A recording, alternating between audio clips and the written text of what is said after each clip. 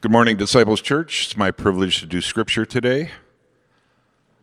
Can we rise for the reading? Psalm 103. Bless the Lord, O my soul, and all that is within me. Bless his holy name. Bless the Lord, O my soul, and forget not all his benefits, who forgives all your iniquities, who heals all your diseases, who redeems your life from the pit, who crowns you with steadfast love and mercy, who satisfies you with good, so that your youth is renewed like the eagles. The Lord works righteousness and justice for all who are oppressed. He made known his ways to Moses, his acts to the people of Israel. The Lord is merciful and gracious, slow to anger and abounding in steadfast love. He will not always chide, nor will he keep his anger forever. He does not deal with us according to our sins, nor repay us according to our iniquities.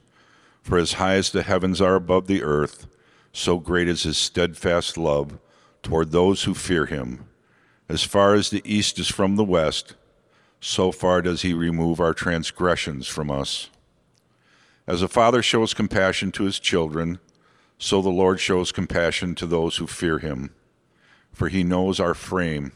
He remembers that we are dust. As for man, his days are like grass. He flourishes like a flower of the field, for the wind passes over it, and it is gone, and its place knows it no more.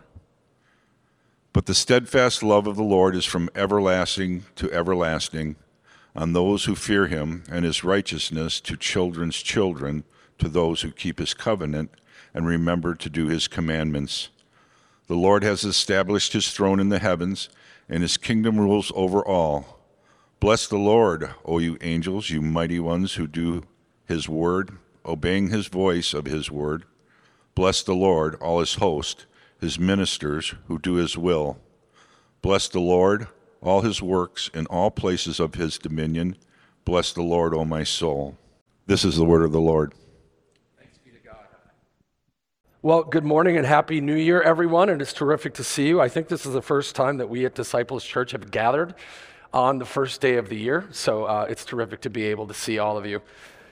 We are so glad that you have decided to begin 2023 with us in worship. My name is Dave Hahn, and I am one of the pastors here at Disciples Church, and it is my privilege to be able to open God's Word with and for you this morning. So in my 51 years plus of living, I have gotten to be part of and experience a handful of things that I really could never have imagined. I suppose that's probably true with most of us as we get older. Things that have stirred my heart in gladness for where I was, for what I got to do, and for who I got to be within those things. And one of those moments was just about 4 years ago in Denver, Colorado, where I enjoyed a 4-day weekend in and among the Rocky Mountains, which are amazing to see and amazing to look at. And I was with some of my very closest friends. I got to play music with them and lead worship with them. I got to enjoy tasty beverages with them, like water and soda and juices and things like that. I got to go fly fishing for the very first time with them, sitting 9,000 feet above sea level, no cell service, and surrounded by stunning views that would rival any Bob Ross painting. And then, on my last Sunday there, I got to see my beloved Milwaukee Brewers clinch the National League Central Division title at Coors Field, a field I had never been to, and then watch them move on to the championship series. And then the weekend ended with me getting on a plane with only 6 minutes to spare before the plane took off. I probably should have left the game a little bit earlier than I did. And in that moment, like the handful of other experiences that I referenced earlier, my heart was especially full of gratitude and joy and amazement for who God is, what he has done, and what he lets me be part of.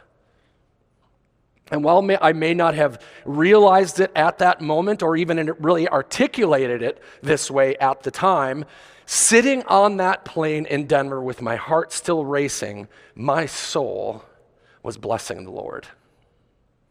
My soul was blessing the Lord. In Psalm 103, as Dan read it for us, David cries out to his own soul and to those who read it to bless the Lord, no less than 6 different times. And my question for all of you as we begin this morning is this: have you personally ever considered that we can bless God? That we can bless God. Have you ever thought that maybe we ought to bless God? I mean, isn't it God who blesses? And isn't it we who then pray to God who blesses, that he would bless us and others? Well, according to Psalm 103, the answer to each of those questions is a resounding yes. Yes, God blesses us. And yes, we can and ought to bless God. The phrase bless the Lord might actually be an unusual one for many of us in that we don't really know what that means. How is it that we bless God? But we see it in several of the Psalms, not just Psalm 103. And to help us gain understanding, I think it's good to start with discussing what bless the Lord does not mean. Because I think in understanding what it does not mean, it reveals to us how we tend to think about what it means to bless. It does not mean, blessing the Lord does not mean that we are helping God. Blessing the Lord does not mean that we are strengthening God. Blessing the Lord does not mean that we are making things better for him. Because, my friends, God needs nothing, and he needs no one. God the Father, God the Son, and God the Spirit are all sufficient, and that is good news. Can you imagine the trouble that we would be in and the fear that we would rightfully feel if God were dependent upon us or needed something from us rather than the other way around? So what then does it mean to bless the Lord? Well, when the Bible talks about God blessing us, it often uses the Greek word makarios, which means to be happy or to be envied. And it is this word that is used in the Sermon on the Mount amongst other places, as in, blessed is he, or happy is he, envied is he who is persecuted. That's the word makarios. And makarios speaks to those moments when we receive God's favor and are fully satisfied in him, regardless of our circumstances. Because, my friends, that is how God blesses us, in spite of our circumstances and in spite of what we deserve. But the Hebrew word for blessed, as used here in Psalm 103, is barak, which means to kneel. To kneel. And that, my friends, is how we bless God. In a posture of worship, in a posture of submission. See, when God blesses, we are undeservedly receiving his favor. And when we bless God, it is in response to having been blessed by receiving such favor. And so we kneel in worship. Psalm 34 actually gives us another picture of what it means to bless God. Verses 1 through 3 of that psalm say, I will bless the Lord at all times. His praise shall be continually on my mouth. My soul makes its boast in the Lord. Let the humble hear and be glad. Oh, magnify the Lord with me, and let us exalt his name together. When we bless the Lord, we recognize who he is and what he has done. And then in response, we offer him our gratitude. We praise him, we boast in him, we magnify him, and we exalt him. That's what Psalm 34 teaches us. Verse 1 of Psalm 103, our verse today, says that we are to bless him with all that we are, right? Our soul and all that is within us. So friends, blessing God begins at the soul level. It begins in our hearts. Before I had ever expressed a blessing unto God with my mouth sitting on that plane in Denver, Colorado, my soul and my heart blessed him. That's where it begins. So let it not be said of us that our lips would honor and bless God while our hearts are far from him. God sees our hearts.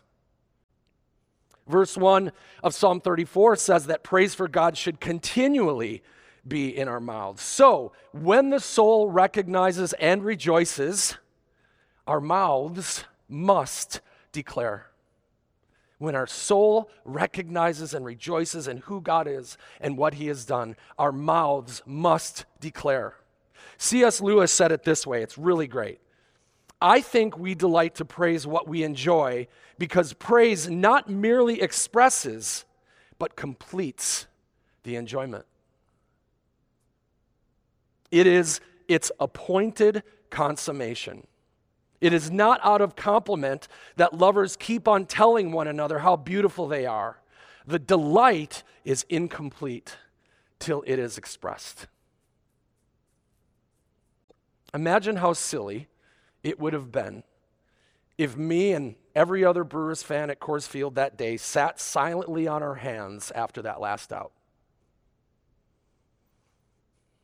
The enjoyment of that incredible win would have been incomplete without the rightful, exuberant expression of gladness and praise. Friends, we are built to praise.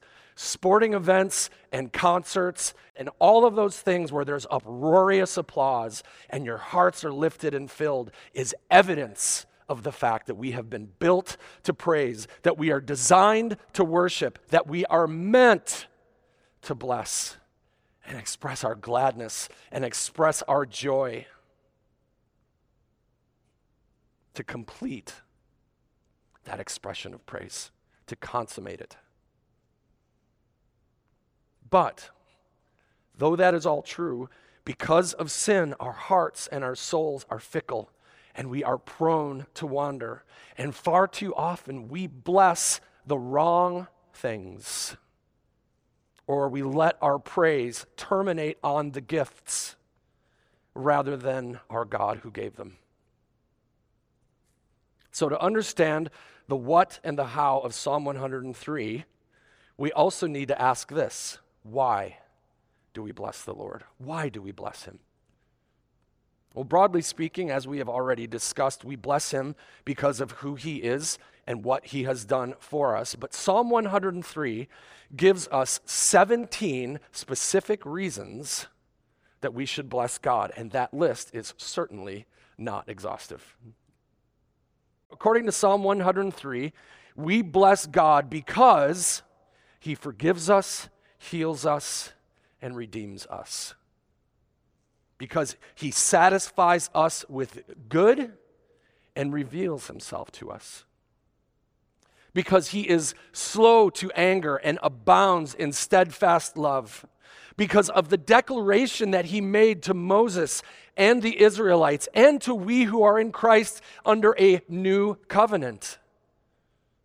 Because he knows that we are like dust, the grass, and the flowers, meaning that in view of eternity, we are here today and gone today.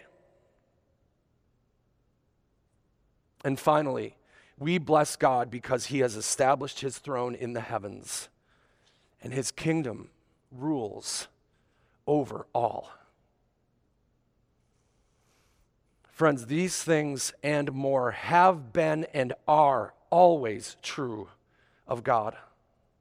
And he does not change. And for we who know him and love him and fear him, these truths are for us to claim, for us to deeply consider, and to always remember, because we are so prone to forget. So ask yourself today, Which of these attributes of God found in Psalm 103 do I need to begin believing? Which of these things that are true of God do I need to begin believing or to remember so that my soul would bless the Lord? Have you, my friends, been marginalized? Have you been oppressed, betrayed, or treated unfairly? Because God would say to you in Psalm 103, I am working out my righteousness and justice for your sake and my glory. And no unrighteous or unjust act will be forgotten or unpunished. Are you living with sickness in body, mind, or spirit? Perhaps a new diagnosis, a new thing for you, and maybe it's something that you've struggled with for some time. And God declares in Psalm 103, I will heal all your diseases and renew your youth. Perhaps not here on earth, but most assuredly in the life to come, when we see him face to face and we reign and rule with him forever. Maybe this morning you're wondering where God is and whether or not he has forgotten you. God's promise to you is this from Psalm 103. I know you. I remember you, and I love you with a love that is everlasting. Or are you worried, afraid, or overwhelmed by the brokenness of the world that we live in? And God cries out to you, I have established my throne, and my kingdom rules over all. Friends, do you know deep within yourself that nothing surprises or worries God? Nothing surprises or worries God. Nothing is chaotic to God. Nothing is out of control to God. And nothing happens without God bringing it, knowing it, and allowing it for his purposes. And finally, maybe you're struggling to believe that God loves you and that he isn't angry with you. That there are sins in your life that you feel extraordinary guilt and shame over, and you struggle to forgive yourself for it. But God says to you in Psalm 103, I am not angry with you. I am not angry with you. I am merciful, I am gracious, and I am compassionate. I have forgiven you all your sins. All your sins. I do not repay you or deal with you according to them. As far as the east is from the west, I have removed your sins from you. Do you know how long it would take you to get to the west if you started traveling east? You'd never get there. You'd never get there. And that is how far God has removed your sins from you. Your past sins and your present sins and your future sins. Remember, friends, that all of your sins, all of my sins, were future sins when Christ died. And that death that he died on the cross was sufficient once and for all. He is not coming again to forgive sin. And that means that there is no more anger, that there is no more wrath, that there is no more condemnation for those who are in Christ. Disciples Church, this is our God. This is our God. And he is for us and he loves us. And in response to his blessings and his benefit, we bless him. So one question remains yet that for today. How do we bless God? How do we bless him? Well, verse 17 of Psalm 103 says that we bless God by fearing him. And we're not talking about terror. We're talking about awe. We're talking about reverence. We are talking about respect and honor in recognition of the fact that he is God and that we are not. Verses 18, 20, and 21 says that we bless God by keeping his covenant and doing what he commands. By being obedient to his inerrant, perfect word and the prompting of his Holy Spirit as an expression of love and worship to the one who first loved us. That is how we can bless God. And verse 2 says that we bless God by becoming familiar with and remembering all his benefits. And so, my friends, we saturate ourselves in God's word. We surround ourselves with people and things that stir our hearts for Christ. We contemplate his faithfulness and his goodness to us, both yesterday and today, so that we would not forget them tomorrow. When we remember his faithfulness yesterday and today, we are less likely to forget them tomorrow. And we remember, above all, that God sent his Son to become a man of dust for us, and that he stepped out of the grave so that we might live eternally with him.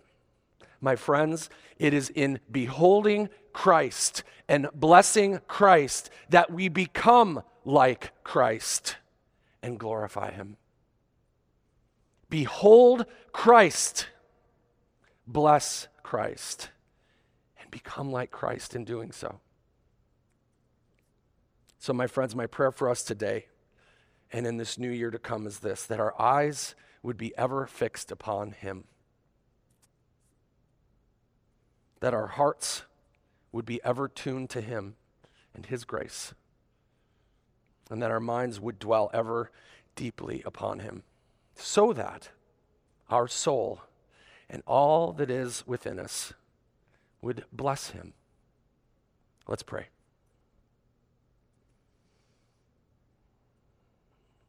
Our God, our Father, our Lord, and our King, you alone are worthy of our praise. You alone deserve our soul's blessing. Help us to not forget your benefits, for you have forgotten our sins. Stir within us a response to your gospel. Help us to sense your presence, to see your work, and to be encouraged by it. Give us eyes to see the lost as you see them. Give us hearts that feel compassion for our enemies, remembering that we too were once your enemies, and yet you gave your Son unto death for us. You adopted us as sons and daughters, Jesus, and we love you because you first loved us. We forgive others because you first forgave us. Father, let the meditations of our minds, the words of our mouths, and the deeds done in our bodies bring you glory. Everything is by you and for you. And so we bless you. In Christ's name, amen.